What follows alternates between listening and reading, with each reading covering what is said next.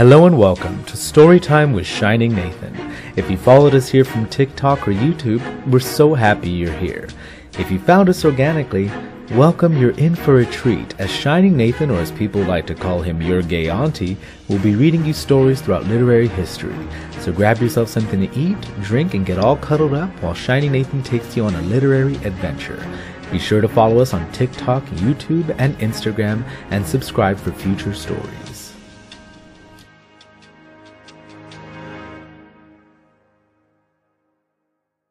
Hello lovers, this is your gay auntie. Now, I've already recorded this episode, but I hated the way the app distorted the audio. So I'm re-uploading, re-recording, and re-uploading. Now, as many of you may or may not know, I do record these very much ad-libbed with no real script, but a prompt that I would like to talk on, and then occasionally I'll read. Now, today we're going to do a somber conversation, but one that's very illuminating for a lot of us, and that is going to go from my own memories and recollections. Now, today's going to be on perception versus truth, and how our perception can keep us from seeing the truth. Now, as always, I'm so glad you're here. If you found me organically, welcome. I'm your gay auntie, Shining Nathan from TikTok. If you've already subscribed to me, well, I'm just glad you're here as always. Now, I'm going to talk about perception versus truth and how our perception can keep us from the truth. Now, I'm going to talk about these memories that I've had since I was little. You know, because we all have little vignettes of memories from when we were very small, like I would say before the age of 4. Now, a little background into me. I grew up very poor. My mama raised me because my daddy went to prison. I'm going to be opening up a sparkling water. 1 second. You see, because my mama raised me by herself with some help from my aunt and some help from my grandma, because my father went to prison when I was 1. Now, this is important, so keep that in mind. You see, my father went to prison when I was 1 due to drug use, and he didn't come out till I was about 8 or 9. And unfortunately, our relationship was very tumultuous. We never really got along because I always saw resentment in his eyes after coming out, because I was not the manly boy he thought he'd have, the boxer, the musician, the mechanic. What he got was a slightly terrified, bullied, but very joyfully kind of feminine little nerdy boy. And that is who I became and grew up. Now, as the years have gone on, I've since taken on some of the interests that my father had hoped I would have. Like I like working on cars, working on certain manual labor tasks and other things. And I do enjoy a little fisticuff here and now and then. But that's neither here nor there. My mom always said that I was very like my daddy. Now, we're going to go into perception. Remember those details I told you, my father's resentment after coming out of prison, and us never really being able to connect since then. Now, he's been passed for about 15 years now, and before then he did ask for my forgiveness, but we will have that conversation a little later on in this podcast. Now, growing up, I had these little vignettes of memories, little keyhole-sized views of things. And I could never quite pinpoint a lot more details than what I saw in my own mind through these keyhole views. And these memories had to be from when I was younger than the age of 4, you know. And, you know, we grew up in government housing, very poor. But I remember sitting on a couch, those old velour with the sawmill brownish pattern with the wooden armrests. I remember sitting on that and watching the old Godzilla movies. And mind you, keep this image in your head that I'm seeing this as if I'm looking through a keyhole. Then I have other memories of me pulling out a big old guitar case and opening it up to pluck the strings of it. Or being handed a small accordion just my size and playing that little accordion. Now, of course, we're Hispanic, so trying to learn a little bit of Tejano music ain't nothing wrong, but it's different than other people think. Oh, and then I remember being taken to a park in this apartment complex with the South Texas sun beating down on our heads. And always remember, these memories feel like they're through a keyhole. Now, there was one memory that I was able to always remember that unlocked a wider vantage view of all these memories. You see, my mom didn't really date all that much while my father was in prison, and even afterwards. But I do remember one man. Now, this man was a darker tan, skinned Latino man with a mustache. And I remember him standing in a bathroom, towel wrapped around him while he shaved to keep that perfect mustache. And I remember he had what looked like whipping scars on his back. And I remembered so vividly just him very happy for me to be there and talking to me. And me just excited to watch him shave and listen to him talk. I don't quite remember what he was saying, but that's one of those memories. And I always assumed that that was one of the men my mother had dated during the time. You know, as you grow up, you kind of learn and realize, oh, that's somebody my mom dated. Well, one of the blessings of COVID, the few that there are, was the fact that I was able to talk with my mom a lot about random different topics. And as my ADD brain goes, we're having a conversation on one topic, and I finally asked her about this man. Because I know I was about 3 or 4 when I saw this man. And I told her about him. I asked her, who is this man that is in my memory? And she said, Mijo, that's your dad. Now, I can remember my dad saying hi to him through glass and concrete rooms as he would push his hand up against the glass and I'd put my hand up against the glass, desperately trying to know this man, knowing he's my daddy. And I asked my mama, what do you mean that's my dad? She's like, yes, those are whipping scars from your grandpa. Your grandpa was a very mean man. And your daddy got it the worst. That's your father. So I finally asked her, Mom, when did daddy go to prison? She said, he went to prison when you were about almost 4. And then my mom got to talking and rambling on about the time he was here. And these memories I have, these little vignettes, started expanding. You see, she started telling me about how he would sit me on his lap and we would watch the old Godzilla movies. And he would tell me all about the monsters as I would climb all over him. And he was so happy, more happy than any father could ever have been, to have his son so excited to be with him. And we'd wear these sheets as capes as we sat there. And he would carry me to the park and push me on the merry-go-round. And these vignettes began to expand. The keyhole opened into a door to these memories that began to be more and more. And I asked my mom more and more questions about these little vignettes of time.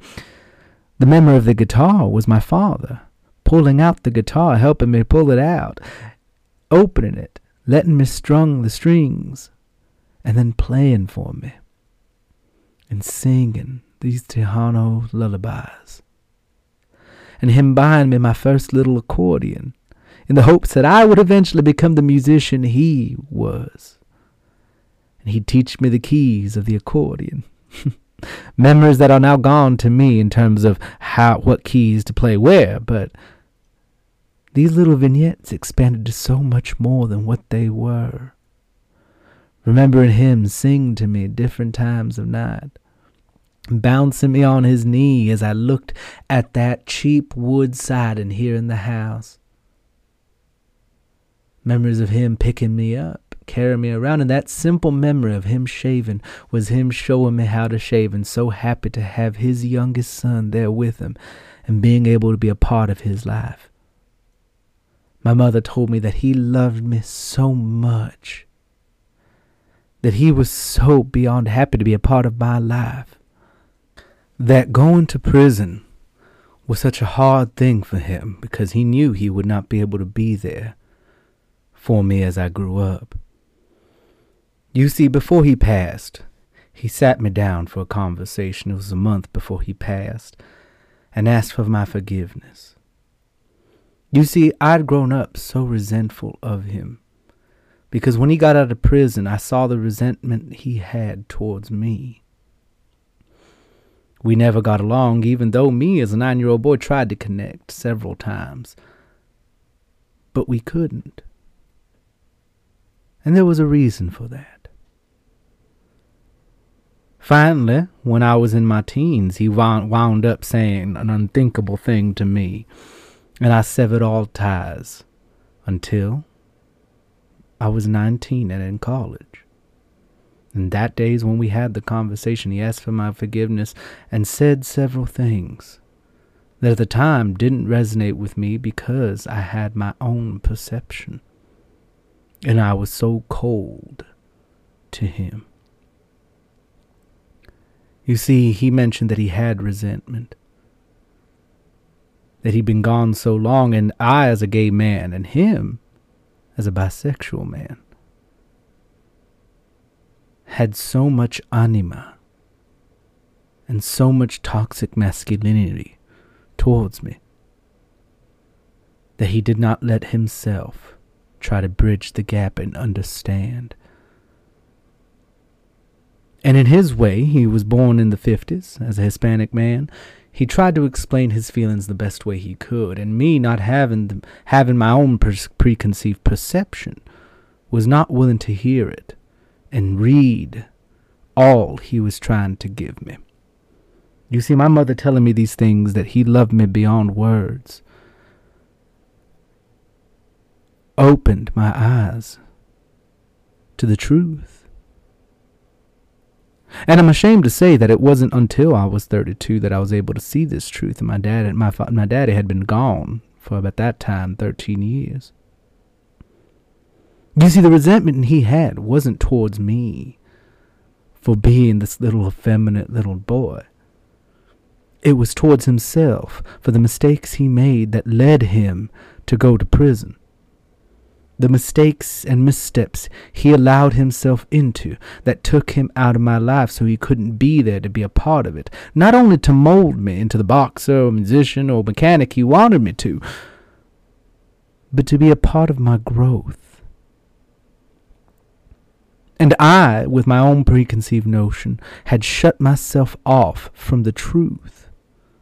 This man, this Hispanic man born in the 50s, had no way or knowledge of how to connect with me, and desperately tried to until his own frustration caused him to say the unthinkable.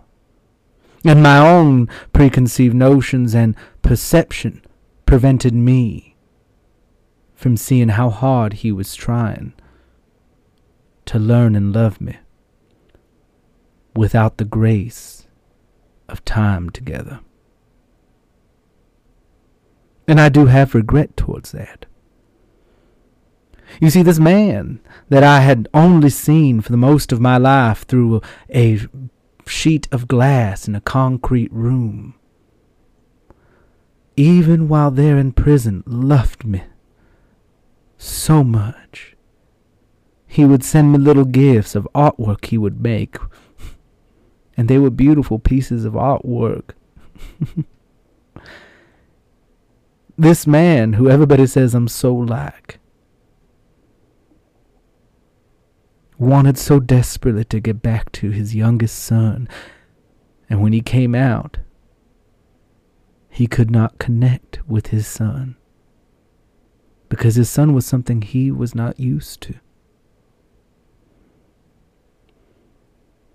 Due to my own perception, I gave up the ability to know the truth. And it's not like my father was abusive in any sort of way, shape, or form. But I had shut myself off from a possible relationship with a man who had been robbed of time from his son due to his own actions. And I regret that.